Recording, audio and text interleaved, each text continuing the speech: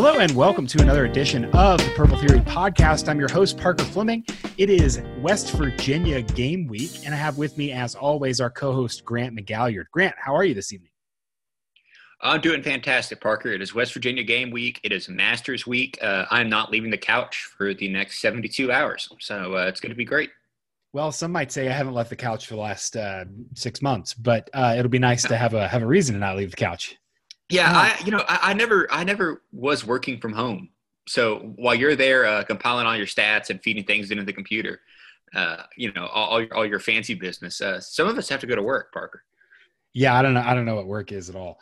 My life is just sitting in front of a computer screen.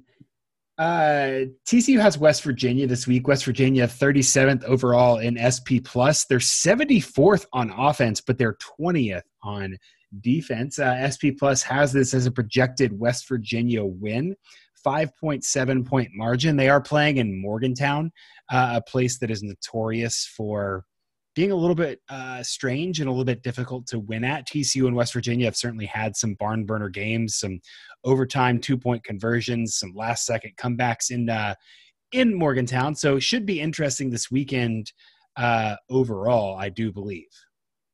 It should be. The last two games have not exactly gone TCU's way between these two teams. 2018 was a game that I completely blocked out. It was 47-10 in West Virginia, and I remember that just being a complete misery fest.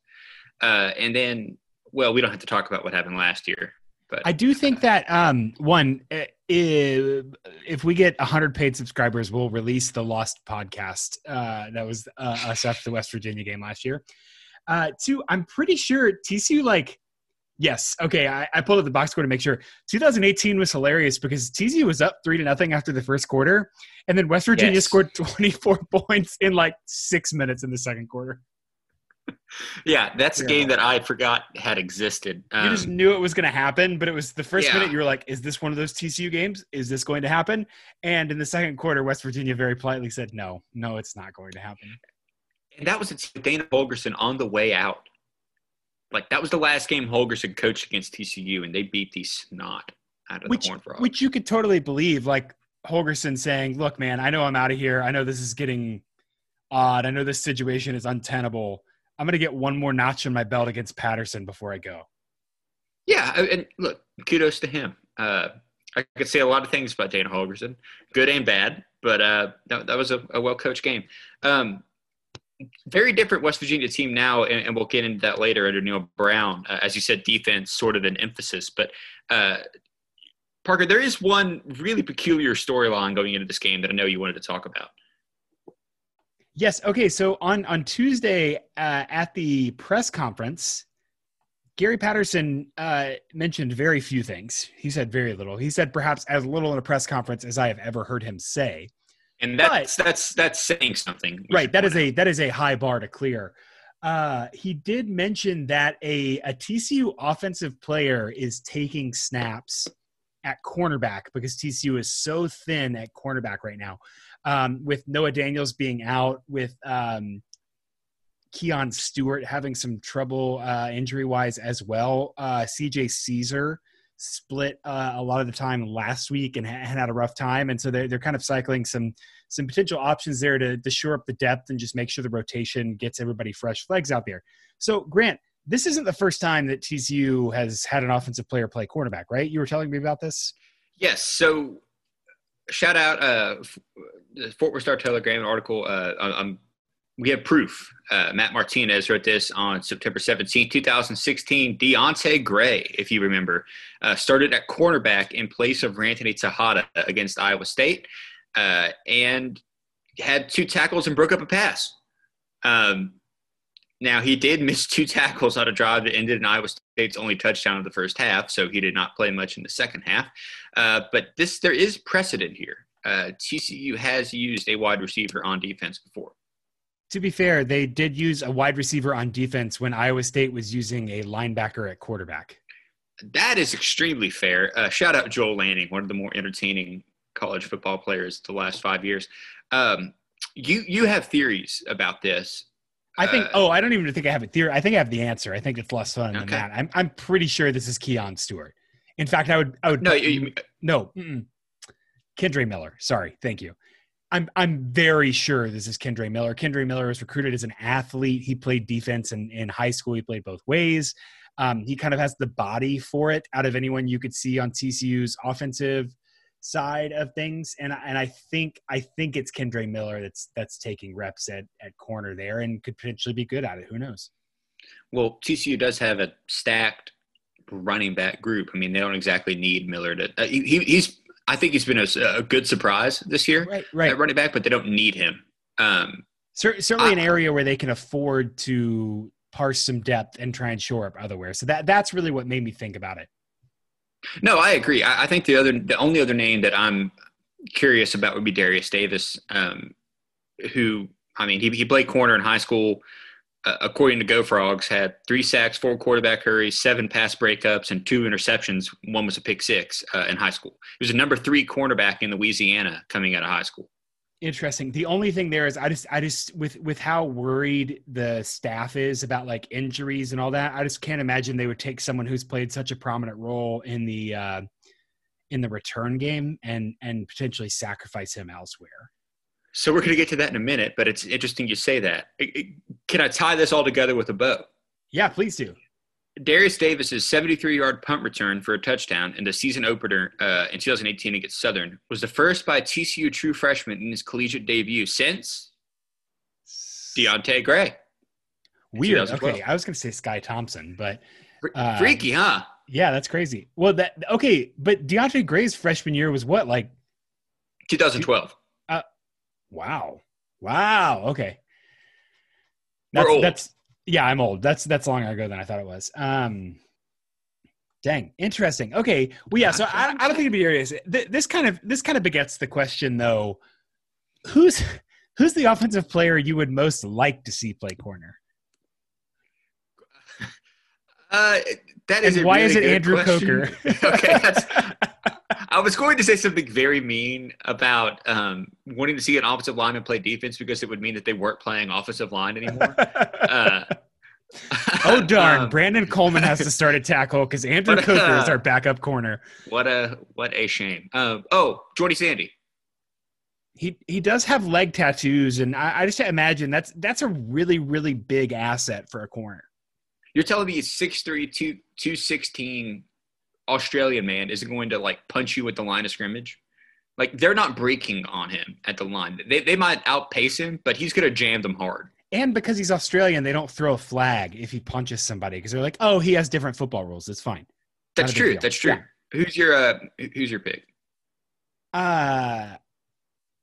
So I thought about, I think Tay Barber could be an amazing corner. I obviously don't want him off the offensive side of the ball, but it was like, hey, life and death, who's playing corner? I think Kendre Miller is a really good pick, obviously, and is probably the pick. But then I think that Tay Barber would probably be the best at it. Okay, I don't hate that. I think Mikael Barkley's got a good body for it too. But yeah, absolutely. Barber's kind of built like he's a stout dude, 5'9", 185. Like, you're not going to push him around. Yeah, which is, TC's cornerbacks are all, 155 pounds, soaking wet, holding 2 bricks in their pockets. And so it'd be nice to have a little girth there. It's a fun word. Yeah, I agree. Hopefully, hopefully it doesn't come to that. I think it will. It doesn't come to that. We have seen time and time again, I'm not saying names, it's fine. We've seen time and time again TCU corners be put in positions where they were unprepared and get burned, and they bounce back really, really strongly. They do. So, sometimes it's kind of unavoidable, right? It's injury luck. Yeah. A lot of times these corners weren't meant to play, but sometimes you just kind of have to make do with what you have. So hopefully we'll see that bounce back.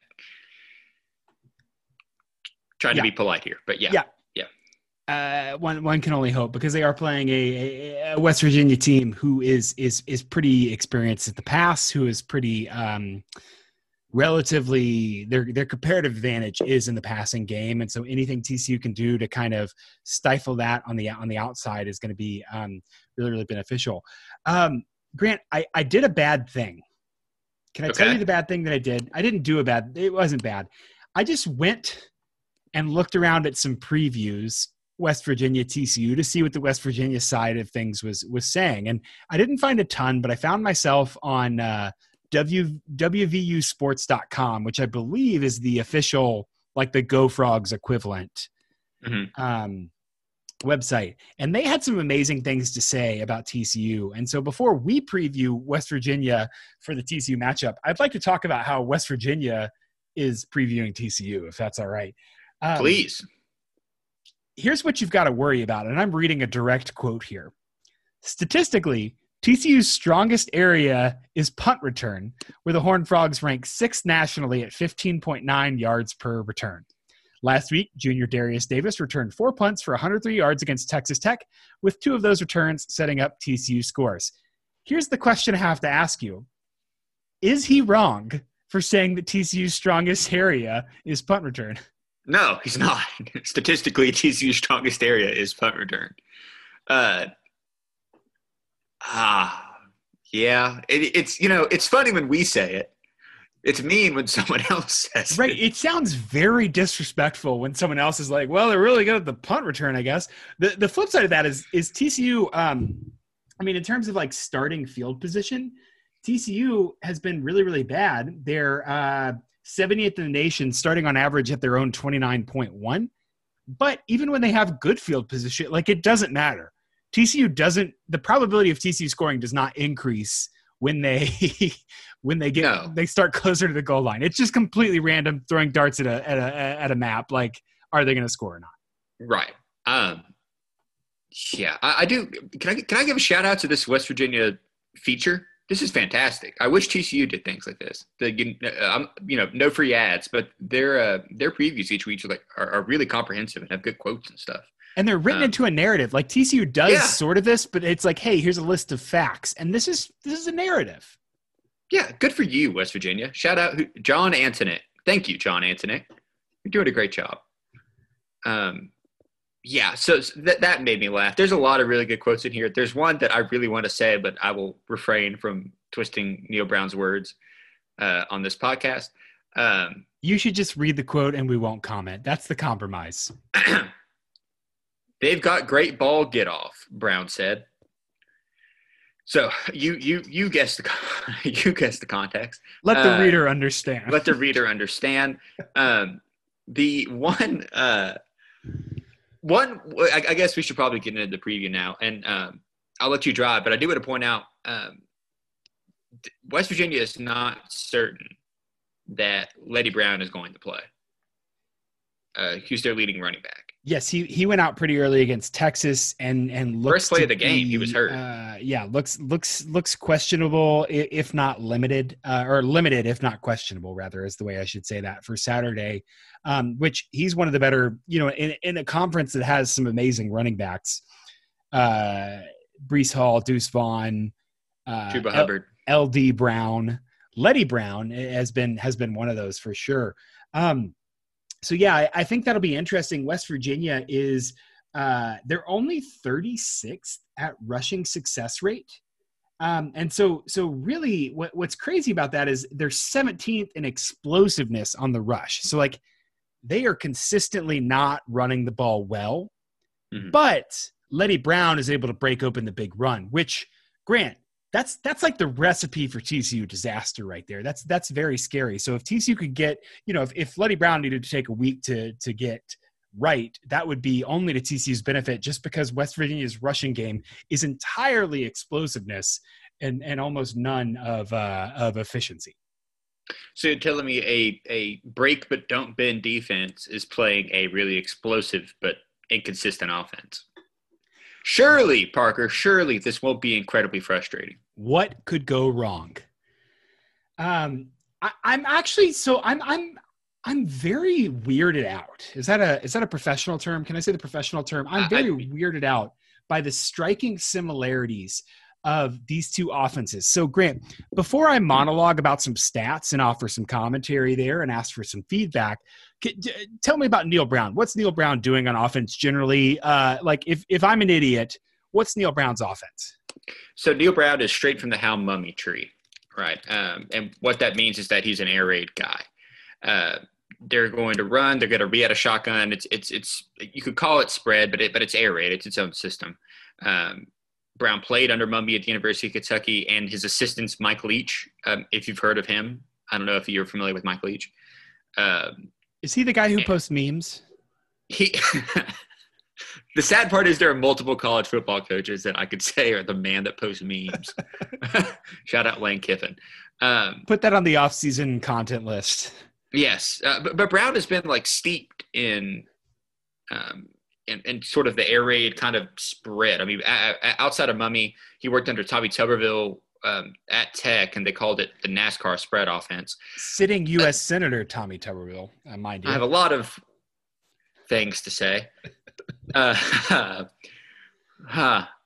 then now, yeah. So anyway, but it's they're gonna run it, and then they're gonna run stick, right? And so it's just all about getting your receivers in space. So they're gonna run stick, they're gonna run four verts, they're going to, use tempo and just try to get, I think we talked about this last year. I don't remember if we were previewing or if we were just kind of talking about books that we'd read that helped us understand college football. But when you're playing a team, especially an air raid team, look at where the grass is, right? That's where the receivers are trying to go. They're trying to run routes to get them open in space. Sometimes they'll be quick. Again, sometimes they'll be four verts. They're going to run a lot of base plays that they have a lot of options on, and receivers sometimes can pick and choose what to run off those base formations. So you're going to say, wow, I think they just ran the same play 5 times in a row. And yeah, they might run mesh 5 times in a row, and 2 receivers run parallel to the line of scrimmage. And it's kind of hard to defend. They're going to make you be disciplined, and they're going to make you cover space. That's off the top of my head the best I can describe the air raid. There's so many good pieces of writing out there that describe the air raid offense, but it's going to be a lot of really quick hitting passes. Yeah, it's very similar to Texas Tech and Matt Wells, who's also from that tree, except that West Virginia does it better. So yeah, the thing that I'm most I'll say again weirded out about is how similar TCU and West Virginia are. In a couple ways, but there's a key difference. So West Virginia, their average depth of target, so the distance between the line of scrimmage and where the receiver catches the ball downfield, is 7.07. TCU's is 6.58. They both have explosive rushes and explosive passes about 10% of the time. So their explosive rate is very, very similar. They're both averaging about 3.3 yards after the catch. And they're both running play action only about 27% of the time. So about 1 in 4 passes involves play action. And so very, very similar. They're both throwing. The other stat I like is distance to the sticks. So when you throw a pass, how far away are you from the first down line? And they're both about two yards away. TCU's closer to 3 than 2, and West Virginia is about 2, but very, very similar there. And so the key difference, Grant, I think is really, really interesting. And tell me if this is too obtuse, and I'll explain this because I'm kind of real timing this right here. But TCU's depth of target is 6.58. West Virginia is a 7.07. That only accounts for kind of the vertical distance on the field. If you account for the horizontal distance on the field and kind of create, what's the as the crow flies distance of the pass? The hypotenuse, if you will. The hypotenuse. I'm calling that geometric air yards, if you will. And TCU is 19.1. West Virginia is 18.0. So West Virginia is throwing the ball further down the field, but they're asking their quarterback to throw it actually a shorter distance as the crow flies, which is a very air raid thing, attacking middle of the field, cross, mesh, hitch, stick, like all those kinds of things. But also they're very, very selective about the routes that they run. The other key difference for me between these two offenses is TCU is running an RPO 15.8% of passes. So what, 1 in 8 or so? Yeah. West Virginia is running 1 in 7. West Virginia is running an RPO 33% of the time. So 1 in 3 passes, or I guess including the runs, is an RPO concept, which is just, again, literally, I mean, more than double what TCU is doing. They're kind of forcing a defender to make a decision. I think that's something we've talked about wanting TCU to do, but it's something that Neil Brown is really, really good at. His Troy teams have done a lot of this. They'll put a guy in motion and then kind of create a conflict defender. So there's some eerie similarities here, but then just some slight differences in West Virginia is utilizing middle of the field more, inducing more RPOs. And I think that's something that good teams do, right? We talked about this going into the Oklahoma game, where nearly every single pass Spencer Rattler threw had either a play action or a read or whatever, but just something to make the defense freeze, whether that was for timing or to draw a defender, whatever. And it's not hard to tag on. It's just one more motion the quarterback has to make while his receivers get downfield, and it adds, like you said, just another layer to the offense. Neil Brown's a very good coach. That's not surprising that he took those lessons. Well, what's really interesting, too, is that everywhere he's gone, his defense has outpaced his offense, which I think is just weird. It is weird, especially for an air raid team. Yeah. Yeah. I mean, if Mike Leach Mike Leach is Mike Leach, but if he had a defense that – if Mike Leach cared about defense, who knows what this Washington State teams could have done. Instead of trying to score one more point, the opposite of the way Gary Patterson likes to score one more point, right? Who knows what they could have done in Pullman, but it's weird to see Brown thrive on defenses that really don't have any stars on the roster. They're just really, really solid teams. Yeah. So I will say, I mean, we've talked about the Stills brothers a ton up front. Yeah. And that defensive line is one of the better units in the Big 12, which should strike fear into the hearts of TCU fans who have already had to play Jaquan Bailey and Wyatt Hubert and Joseph Asai. And Nick Benito for Oklahoma. We're adding some more pass rush. And so that, I feel like, is probably the key matchup there.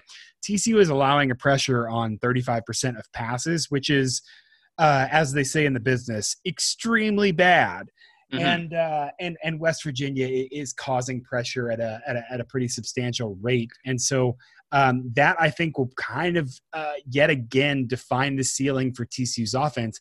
Can they protect Max Duggan enough to kind of develop these sophisticated routes, or will it be Max Duggan scrambling for his life again? He's scrambling on almost 1 out of every 10 pass attempts. Yeah, and so this is something that Neil Brown said. Actually, we found this in the preview on West Virginia's website. I was actually going to use this as our Say Nice Things About Max Duggan segment. Oh, were you? Because okay. Neil Brown does say something nice about Max Duggan. So we'll do it now. He does. Great. Neil Brown, great. Say nice things about Max Duggan. What you do is you prepare for quarterback run game, whether it's design runs when they're calling it, or if it's in the pass game and he pulls the ball down and scrambles. You have to put at least one more hat in the box, whether it's your nickel or your safety. So you've got to get another guy down in the box to help account for him. Grant, if you're an opposing coach and you hear this in the press conference, what are you doing for Saturday? Why, I'm throwing behind the nickel. I'm throwing the hell out of the ball. Yeah, I'm going, hey, that's fine. Come on up and come get our boy because he will throw it over your head. Please put another man in the box. Please force TCU's hand to not rush the ball all the damn time because their run blocking is terrible and their passing game, they can at least theoretically get the ball out quick. I do think that Max Duggan has earned the respect for the running game. I think he's one of the better running quarterbacks in the league, even though he's basically had to do it running for his life. The design quarterback run game has not been very good for TCU this year. Well, yeah, come on. 2 boom plays last week. Was the second one of those? I thought one of those was a scramble. The first one might have been. The second was a designed run. Yeah, for sure. Yeah, for sure. And so Duggan can absolutely run it. I just think that if TCU should be gearing up to pass, knowing they're going to have an extra guy in the box, I'm worried that the matchup at the defensive line against TCU's offensive line is going to be such a factor that they'll try and kind of scheme into this like screens and running the ball thing to mitigate that. Yeah, and what's one thing you don't want to do when the defense is creeping up to the line of scrimmage? Throw screens and run the ball. I mean, that just brings defensive players closer to where the ball is. It limits the amount of space that you're going to navigate with your receiver on the outside or your running back, between the tackles or around the tackles. I mean, I understand what you mean, and that Duggan is going to have to get the ball out quick, but with everyone creeping up, that seems to kind of be it's antithetical. I don't know how you make that an adjective, but you know what I mean. Yes, I'm there with you, and but then again, the West Virginia defense is kind of like pick your poison. Grant, there's a case to be made that West Virginia is the best defense that TCU has faced all year. There is, and by a case to be made, I mean it's almost an objective fact. And so you start to think, Grant, what did TCU do against the 113th worst defense in the nation last week? They scored 34 points and refused to move the ball in the red zone. Just absolutely refused to do it. Just said, nope, we're not doing it. So I don't even know if they're going to have an opportunity to get to the red zone here. Well, of course they will. I mean, think about the punt return game. That's the bread and butter. Well, that is true. The punt return game is going to be pretty stout. I mean, and then even TCU's been able to like convert on third downs. West Virginia is 38th on third and short success rate. They're really just kind of like stifling you. It looks like it's going to be really, really hard to move the ball against West Virginia in any meaningful kind of way. They've allowed one or two big runs, but realistically, the only teams that have beat them have been able to get kind of quote unquote lucky on some big plays. Texas with a couple rushes early on, and then it was kind of a stalemate. And then Texas Tech got lucky on a couple of big plays in the passing game, and then had to rely on some turnovers to beat West Virginia. So a little bit scary there, especially when you factor in the fact that West Virginia has been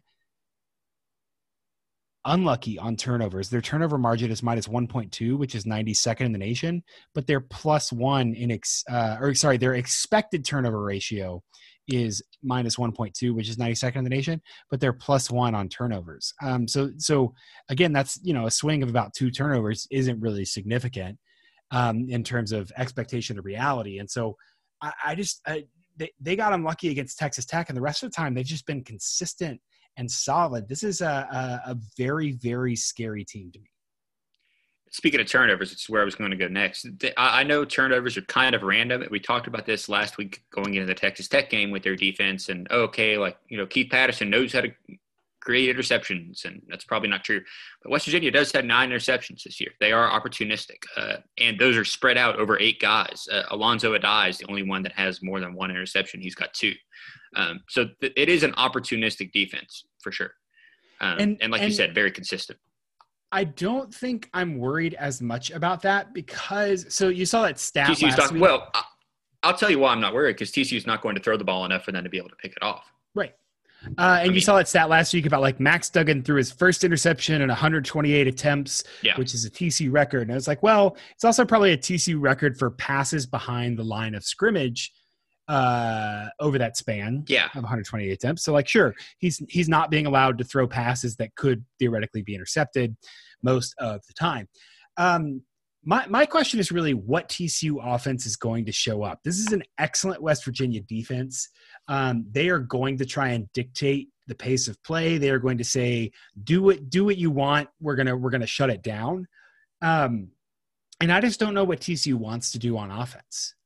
Well, okay, I know I'm normally the optimist on this podcast, but I have to ask, what versions of the TCU offense are there?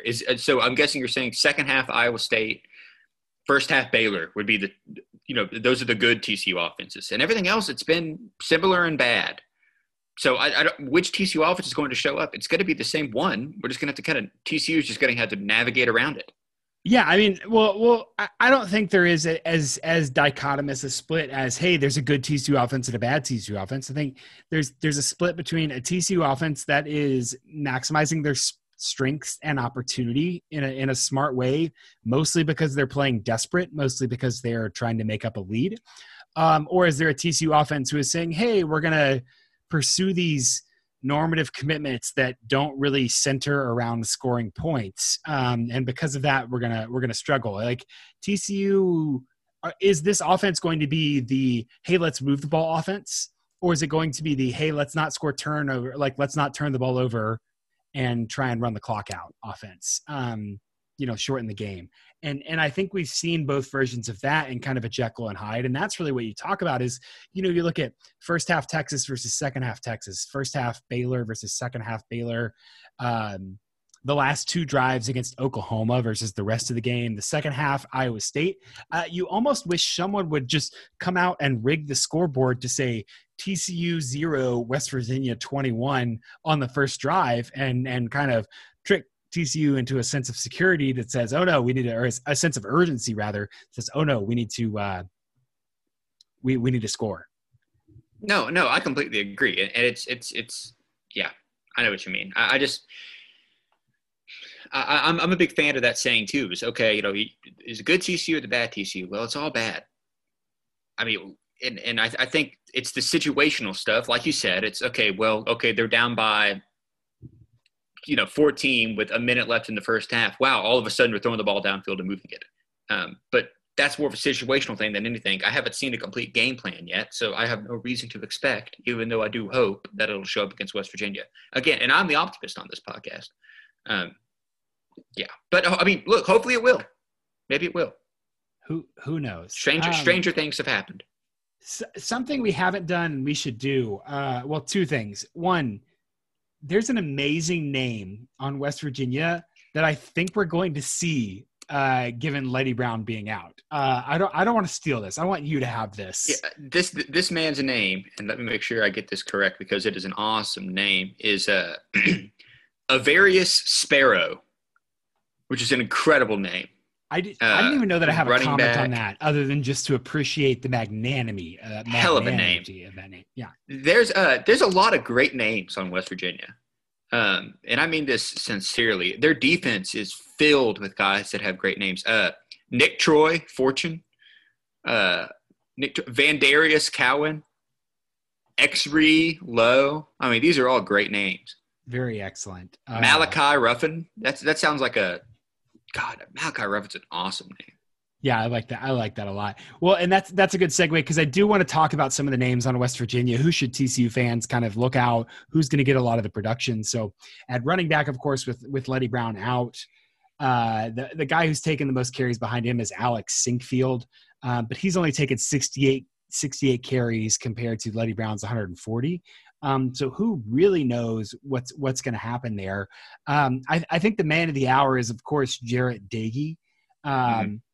He, played TCU last year. They preserved his red shirt. He only played in the last 4 games. Clearly, Neil Brown's quarterback. He looked pretty good at the beginning of the year and then has not looked as good since. He has a 74.9 passing grade, according to PFF. He and Max Duggan are very similar in adjusted completion percentage, when you account for drops and throwaways. He's got 11 touchdowns, averaging 7.1 yards per attempt. He's completing 65% of his passes. He's been fine. He's not amazing. He's not a game breaker. He can punish you when you make a mistake, which is a compliment for a college football quarterback, many of whom, like I am on a day-to-day basis, are just keeping their heads above water. And so certainly a competent quarterback. He's on the path of development. Similar things we'd say about Max Duggan. He's not great now, but he's building towards being a very, very good quarterback in the Big 12. I think that he makes a lot of good decisions. It makes a lot of bad decisions, but it's kind of bailed out by, 1, getting the ball out quickly, and 2, their scheme just has receivers open. So if you throw the ball to the wrong guy, when there's like big open guys, there's kind of a lot of margin for error. And so Neil Brown's done a really good job at kind of coaxing Doege into being a competent starting quarterback and passer, even as he struggles with youth as a quarterback normally would. Yeah, and I think that's something that Brown's done a really good job with. And we talked about air raid before. Okay, so we mentioned Mike Leach. Look at Leach. When you figure out an air raid system, okay, it's great. You rush 3, drop 8, and you take away that space for the receivers to run into. West Virginia, with Letty Brown, and with a couple of other backs in the scheme that Neil Brown has designed, creates enough of a running threat to where you can't drop 8. You probably have to rush for at least maybe 5, and that opens up that space for Doege to throw into. So it's not the same air raid, it's not the same answers that you would find going up against Mississippi State with Mike Leach there, it's a little bit different. And I think that's also, as you alluded to, been very, very helpful for Dakey because he has Brown as at least some threat that a lot of air raid schools don't. Yeah, and I think that TCU is particularly ill-suited this year in terms of personnel to kind of play that, we'd like to drop 8, but we're going to put somebody in coverage. I mean, you saw last year, this hasn't happened this year, but like Parker Workman was in coverage or O'Shawn Mathis was spying the quarterback. I think Workman made like one play. I'm almost positive it was a disaster otherwise, but he did make one play where I was like, damn, this might work. Yeah. And then you just have these guys that are very much, they're only edge rushers. They're not kind of hybrids. Like ideally one of those guys, I don't know, someone who played on a national championship team, who played on a Dave Aranda defense, who is really good at rushing, but could also drop back and kind of be this linebacker guy in coverage would be really valuable right now. If only TCU could find someone like that. I know 0 guys that are like that. Yeah. You see what I did there? Single yeah. 0. Single 0 guys that are like that. Yeah. So I think that's where TCU's personnel is a little bit stuck. Like the 3-2-6, it's really the 3-3-5. I don't care. It's not new. The Kendrick Van Zandt is a linebacker. I'll say it. I've said it before. I'll say it again. He's not really playing linebacker. He's not playing linebacker. But all that to say that looks good, but TCU clearly doesn't have the personnel to kind of defend the run out of a 3-man front. And so I think we're going to stick with the 4 down, except in obvious passing situations, which is fine. At least the 3-3-5 in an obvious passing situation is an upgrade. But sure. You kind of wonder, if West Virginia just came out and said, hey, we're going to – again, Brown may be hurt, and so who knows what's going to happen with that. But, like, if West Virginia came out and just said, like, hey, we're just going to RPO and give until you stop it, and then we're going to go full air raid, I think they could find some really good matchups against TCU. Their offense has really struggled, and TCU's defense is really good. TCU's defense is especially really good against offenses who are struggling. And so I really just think that West Virginia could find some mojo there. They do a lot of really interesting like arc return motion stuff that if TCU gets stuck in not being able to substitute, could potentially exploit some matchups that are pretty scary. They could. I will say the one saving grace for TCU is that they're finally not playing a mobile quarterback, which has been the Frogs' nightmare for all week. Jarret Doege, not fleet of foot, I would say. His longest run this year is 8 yards. He's ran the ball. Now, this is also counting sacks, which kind of stinks. But 27 yards for 27 times for negative 62 yards. And again, his longest run is 8. So they at least don't have to worry about him taking off and scrambling, which has burnt TCU in the past, or taking it on like a read option or anything. Yeah. Yeah. And so I think that at least takes away a dimension that TCU's really struggled with. Outside, Sam James is kind of the underneath threat for West Virginia. He's been really good. He has 9.2 yards per reception, and is really just clearly that open and space guy. He's about 6 foot and 180, so he's not, a big outside threat. Bryce Ford Wheaton is also their kind of downfield guy, 16.2 yards per completion. He's only catching 48% of the balls thrown his way. So like clearly those are high risk, high reward. Home run balls. But he also has 8.5 yards after catch per reception. And so the dude is kind of catching these home run balls, but then he's also making a guy miss. And so TCU with some cornerback depth issues, that could be a little bit scary there. The third guy, 3 of them are tied for the lead in targets, clearly above everyone else, is Winston Wright, who also seems to be kind of that secondary deeper option, 12.5 yards per reception. He actually leads the team in receiving yards at 251 overall. And the big number on him, Grant, is 18 of West Virginia's first downs have come to Wright. 34 of West Virginia's 90 first downs. So a third of the first downs in the pass game are Wright or Wheaton, because again, air raid, they're just saying run to the sticks, turn around, you're going to get the ball. And so TCU is really, really poised in the pass game to kind of disrupt crossing routes and stuff. I think that underneath threat especially in kind of those third down situations, could be an opportunity for West Virginia to exploit TCU's defense. I agree. And I would also point out that Ford Wheaton scares me because he is 6'3", 218 and can do all the things that you mentioned above. Which is what we talked about against TCU and Texas Tech's receivers. And yes. Grant, can I tell you a secret about last week? Texas Tech's receivers scored 2 really, really easy touchdowns. And had like 2 or 3 drops that probably would have – yeah. I mean, Texas Tech's receivers – and again, they're backups. I get it. We didn't hear Tre'Vius Tomlinson's name. Like, he did great. No. But I'm saying there is a clear hole in TCU's defense, and a big athlete can very much – exploit that hole. Yeah, I agree.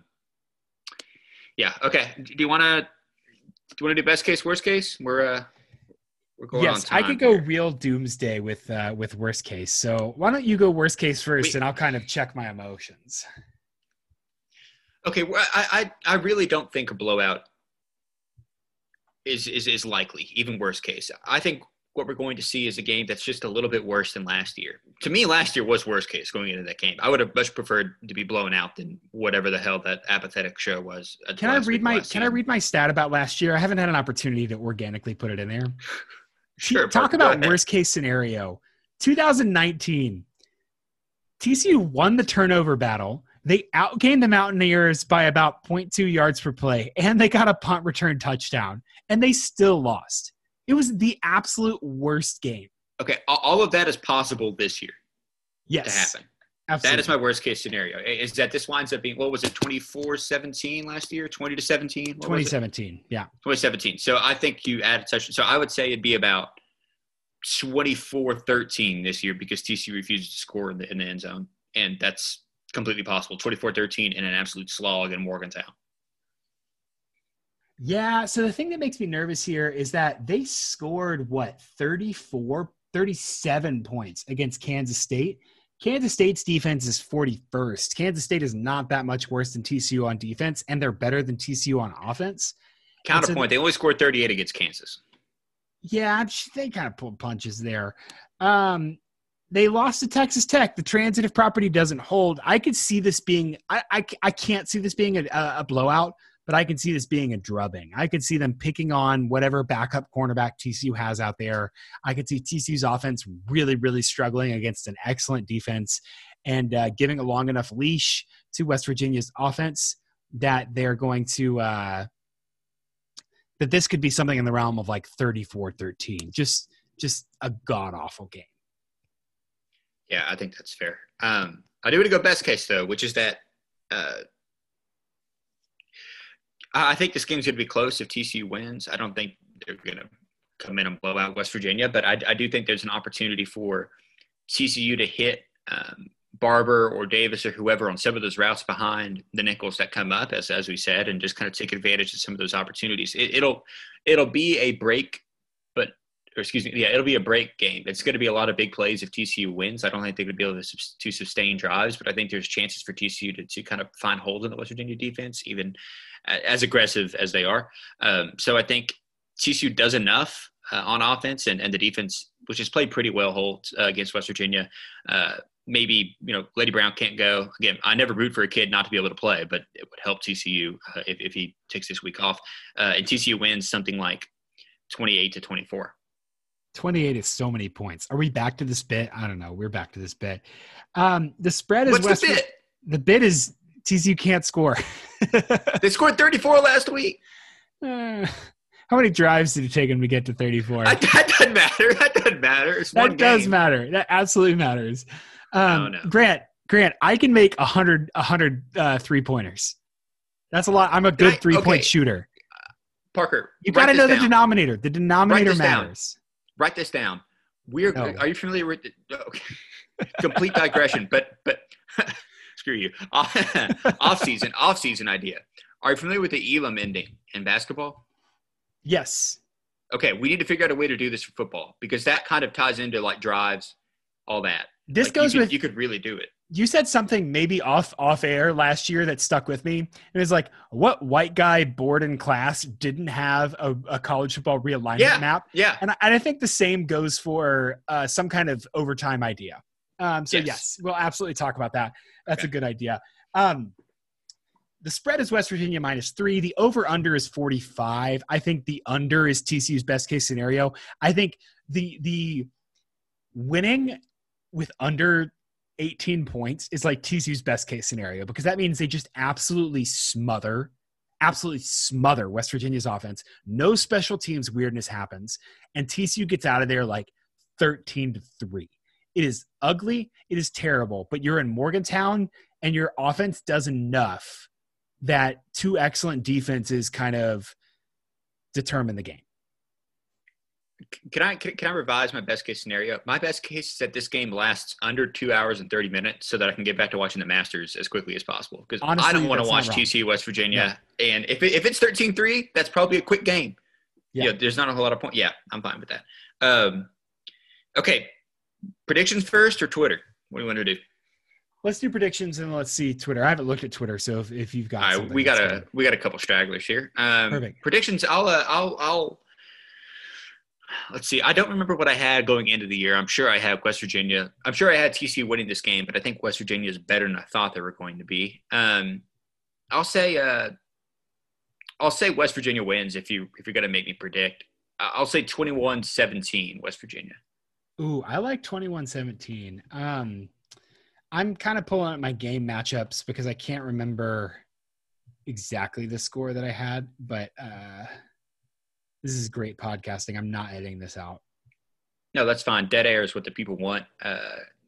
Interesting. Okay, so I have this almost a dead heat. I have West Virginia. I have 29-26 West Virginia. So that's like a 52% win probability. 26 is so many points. 26 is so many points. So I think what I would do is actually revise this downward. And I actually want 28-20 West Virginia. I think TCU is going to score. I think they'll right the ship a little bit. I don't think they're going to do very well against West Virginia's offense. Let me rephrase that. I think they're going to do very well against West Virginia's offense relative to what I expect them to do based on what they did last week. I do not think it will be enough for them to win. Gotcha. Okay, there you have it. Twitter questions from @BigSadFan. How many games does TCU win the rest of the year in bowl projections? So I want to touch on this first. Well, I'm also stalling to pull up the list of bowls. I wrote last week that TCU needs to win against Texas Tech, against West Virginia, and against Kansas for this season to be a success. I still think that that's true. However, I don't necessarily think that it's going to happen. This Saturday is a winnable game against Kansas. Obviously, is a winnable game, and then we'll see what happens against Oklahoma State. If you held a gun to my head, I think the safest bet moving forward is for TCU to win Kansas, and that's it for the rest of the year, which would put them at 4-5. It's not out of the realm of possibility for them to finish at 6-3. I just think 4-5 is probably the safest bet. Yeah, I think I agree with that in its entirety. I think that TCU is probably not leaving the Metroplex for a bowl, whether that's Heart of Dallas First Responders or whatever, or whether that is Armed Forces Bowl. I'm glad for the bowl practices. I did see ESPN had TCU projected to play SMU in the Armed Forces Bowl, and let me just tell you, nope. Not happening. No. I do not want that. TCU will TCU will 80% play SMU in Fort Worth in December. It will not be in the Armed Forces Bowl. It could be in the First Responder Bowl, which is an absolute possibility, although that's in Dallas, but still. Nope. TCU and SMU are not playing in a bowl game. If they are going to play this year, it will be in the regular season. Okay. I know.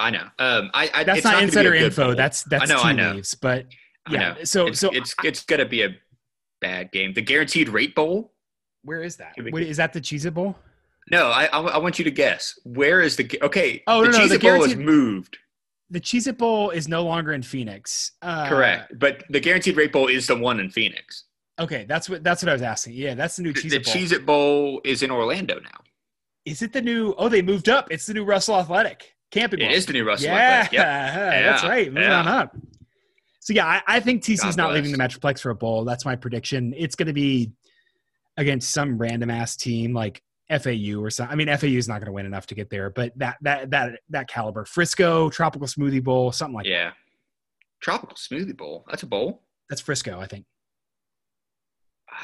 Not unless it got canceled. It's not this year. Hold on. I'm curious. It's just the Frisco Bowl.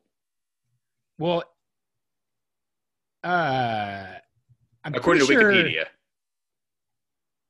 2020 Tropical Smoothie Cafe Frisco Bowl. No, because last year it was Kent State and Excuse me? Yeah, no. Don't come in here with that weak Todd action. Okay. That was a throwback to a Sonic commercial from 2008. Sorry. I do remember that. Okay, we're down this rabbit hole and we're late enough in the podcast. Did you know Coastal Carolina Stadium is hosting a bowl? Heck yeah. They're in Charlotte. I mean, no, they're not. They're out there. Where's Coastal Carolina? Charlotte's in Charlotte. Sorry. Coastal Carolina is in Conway, South Carolina. That's in the middle of gosh dang nowhere. It's part of the Myrtle Beach metropolitan area. Oh, Myrtle Beach is great. It's fantastic. It'll be at Brooks Stadium. Okay, so I'm tying a bow on that. We agree. TCU probably median outcome is 4 wins. I would not bet anything higher than 5. I think that unless they do something crazy, they're not leaving the Metroplex for a bowl, and TCU fans should just be happy that we get the bowl practices. Okay, I have a lot of thoughts on – do you ever just think something is true because you've been told it a lot and then actually never really think about whether or not it's true? That's my entire life. Okay. As much as I've been told by, the TCU coaching staff that those bowl practices are like the most important thing in the world, are they? Because we haven't seen a whole lot of development. I mean – yeah, so you could look at like a counterfactual of, well, 2013 they didn't go to a bowl, and then look at 2014 and they were really great, so it didn't matter. I'm saying if you have a young quarterback and a young offensive line, you want to be able to do live practice with them as often as possible. Yeah, I'm saying I'm sure it doesn't hurt.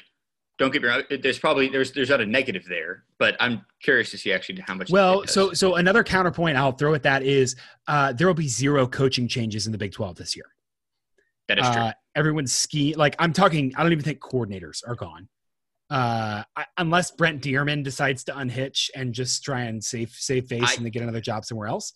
But dude, I don't even think coordinators are going to be gone.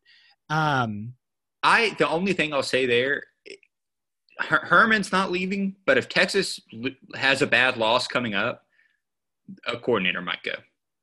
Okay, I'll add 2 exceptions. One, let me think. Most of them, because my 3, I'm adding exceptions. I don't think Dearman will leave. I could see Dearman leaving. You're right about Texas. The other one is like Larry Fedora might be gone. But to where? Well. Oh, right. Yeah, I got you. I mean, it just I think he's been so hampered. Back to the bowels of hell is where Larry Fedora is going. Chapel Hill? That's where he was before this. He's been hampered by Brewer. That's not his fault. It's not Brewer's fault either. He's just hurt. Yeah. But I'm not saying any of those are going to happen. But I'm saying largely stability. TCU defense especially is largely game plan based. And so I think that especially with what we've seen about like Gary Patterson looking at what teams are saying in their press conference, how variant TCU's offense is from week to week based on what defenses are showing. I do think being able to kind of do some like long-term install over those next weeks will be really, really good, especially with the turnover you have on defense. I think that's completely fair. All right. So let's hope for bowl practices. Okay. And then the only other Twitter question we got, 2-parter from friend of the podcast, Will Brasher. Based on name alone, who on the TCU roster would be the best golfer for Masters Week? I went down a little rabbit hole here on TCU names. I think Bud Clark, who I can't wait to see take the field. He was absolutely a web.com tour golfer who went to probably not Georgia, but maybe Georgia State and plays with a wad of Redman in at all times. I think he would be a good pick. I also think that like the mid 90s and the mid 2000s, I love golfers from that era because their names are so completely nondescript. Like Will Houston, who's a long snapper, would be great there. Ben Reppenhagen, like that guy won in Orlando one year and they never won again. Anyway, there's a lot of great names there. Okay, without knowing very much about golf, the one that stuck out to me, this is really funny. Wilson Long is a freshman. That's a good one. Wilson Long probably won a couple tournaments here and there. He absolutely did. Yeah, he's also sponsored by Wilson. It's him and Gary Woodland, so that works out perfectly. Yes, absolutely. He plays Wilson's staff, and he's just dominant in the winter. No, we're doing this so wrong. I just scrolled through. This is not fair. TCU has a place kicker who will never see the light of day, whose name is Maxwell Finch. Oh, you're right. Yeah, that's the winner. Maxwell Finch played at Vanderbilt, there's no doubt. And then any additional thoughts on Big 12 basketball season, which is coming up? Friend of the podcast, Will asks. I have not. I know Baylor's really good, and I'm really excited to see Kevin Samuel and PJ Fuller and RJ Nembhard kind of cook. Going to miss Desmond Bain a ton. But we should do this on air. Are we going to talk about basketball? I don't know what we're going to do when football season is over. You know what? Well, it'll be mostly football, but I say we spend a good 15 minutes talking. Well, 10. That's overcommitting. 10 minutes talking about basketball every week. Say nice things about TCU basketball. Say nice things about Francisco Farabello. Or else you're not allowed on the podcast. KenPom has TCU at 53rd in preseason rankings, which is like. So it's not bad. That doesn't mean a lot, but that's way better than TCU was before Jamie Dixon got here. That's like 51 is Maryland, 52 Utah, then TCU, then Arkansas, NC State, Butler, and then SMU at 57. So like very respectable with a lot of upside. So not anything crazy. I don't expect them to do well this year, but they are going to be very big, and that is going to be something different in the Big 12. KenPom actually has them 8th, not last in the Big 12, which last year they were last in the Big 12. So moving on up. The Big 12 also has 5 teams in the KenPom top 10. They do. Baylor, Kansas Tech, West Virginia, and Texas. Yeah, so my thoughts on Big 12 basketball are there are some very good teams. TCU might be a nationally decent team, but I do not think they will be a Big 12 decent team. Which is kind of similar to last year. I mean, they were decent last year. They just had a lot of turnover problems at very inopportune times. They were in games. Yeah, I don't know, man. Their offense they were 119th. No. TCU finished 86th last year. They fell off so hard. I know I agree with your point. They just fell off the map so hard. They did. No, they lost did. 1, 2, 3, 4, 5, 6 in a row at one point, and then 6 of 7, 7 of 8. I mean, they lost like 11 of their last 13, 14 games, like real bad. I know. It was not good, but all of them, like TCU they kind of had a chance to win. Or at least, there were some crushing losses. 1, 2, 3, 4, 5, 6 1-point losses. Yeah, or single-digit losses. So. Okay, single-digit. Okay, yeah. I was going one score. Touchdowns don't count in college basketball. Not yet, they don't. Again, until we introduce our new Elam ending coming soon in the offseason on the Purple Theory podcast. Quick before we go, can you name the worst Power 5 college basketball team on KenPom without looking? Okay, I'm not looking. I'm on TC's page. Integrity move. Worst Power 5 college basketball team has to be, let me think about this. Continue to think because I'm trying to scroll and find it. Oregon State has a pulse. They're actually scrappy. Stanford's probably pretty bad. Purdue's always good. It's not who I was thinking of.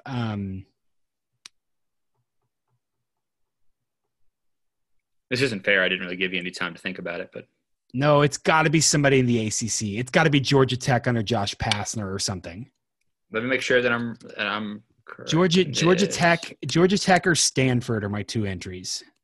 Georgia Tech is actually 75th, 73rd. Okay, well, that's going to go down. It is Washington State. Oh, son of a gun! Of course it is. That was so stupid. Yes, obviously. 136th in the country. They were behind one spot behind the Texas State Bobcats. Go Bob. What do they say? Go Bobcats. Bob those. Is it Bob them cats? No, I should know this because all my friends went to Texas State. I think it's eat 'em up, but I'm not sure. I would be appropriate. I move. I'll put a formal request into Shehan and Dave Campbell to make it Bob them cats because that's way better. Oh. Okay, you do that. All right. Well, I think that is that's officially our Yeah. podcast. This is fun. Yeah. Purple Theory newsletter coming out tomorrow morning. Thanks for being flexible. It's not like we're not doing our jobs. One, because this isn't our job, but two, we're just like, hey, I think we're going to go on Thursday because it's a little more like game day feel. We like doing the podcast first and kind of verbalizing these thoughts. So newsletter will come out in the morning on Thursday, and then we'll be around on Saturday for the game. Other than that, I mean, follow me on Twitter at Stats of War. Grant is at Grant McGalliard, spelled like it sounds with all those vowels. If you have strong thoughts about what we should do when the football season is over, just because I opened that door earlier, hit me up. We're, especially if you're a paying subscriber, tell us what you want there. We could learn about basketball. We can talk about basketball. I have some basketball numbers. We continue to do college football and then kind of plow through that. So we'll talk about that at a later date. Other than that, TCU, West Virginia this Saturday. Hopefully the Frogs can go to a winning record for the first time this season, for the first time since, week 6 of last season. Other than that, yeah, that's depressing. It is depressing. There's a good note to end on.